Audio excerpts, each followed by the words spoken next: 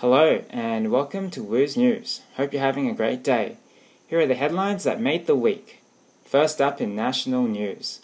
Last Wednesday, Cricket Australia has suspended Steve Smith and David Warner for 12 months and Cameron Bancroft for 9 months after they tampered with a cricket ball during the third test against South Africa. Captain Smith and Vice-Captain Warner had hatched a plan for Bancroft to illegally scuff the ball using sandpaper.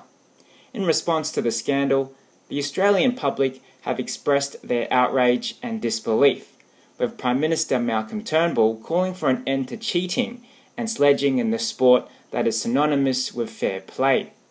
Finance company Magellan has terminated its sponsorship of Cricket Australia, whereas Weet-Bix, the Commonwealth Bank, and ASICS have cancelled their endorsements of the three players. Cricket coach Darren Lehmann also announced he would step down after the fourth test match to allow the team to move on. Next up in world news, last Friday, at least 15 Palestinians have been killed and more than 400 have been injured after Israeli forces opened fire on the Israeli-Gaza border. Tens of thousands of Palestinians had gathered for a planned 6-week protest, demanding for their right to return to Israel. As the day wore on, the protest became violent as burning tires, rocks and firebombs were hurled against Israeli troops. The protest is set to culminate on May 15, the day the Palestinians were driven out of their homes and when the State of Israel was created in 1948.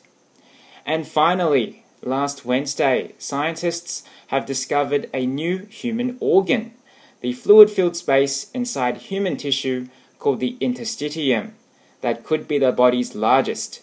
Interstitium was hiding in plain sight for decades and was found by chance after doctors were investigating a patient for cancer. Scientists believe the interstitium's main function is to absorb shock and protect the moving parts of the body, and understanding it could help researchers understand the fight against cancer. And that's all the news for today. Thanks for listening and have a great week. Woo out!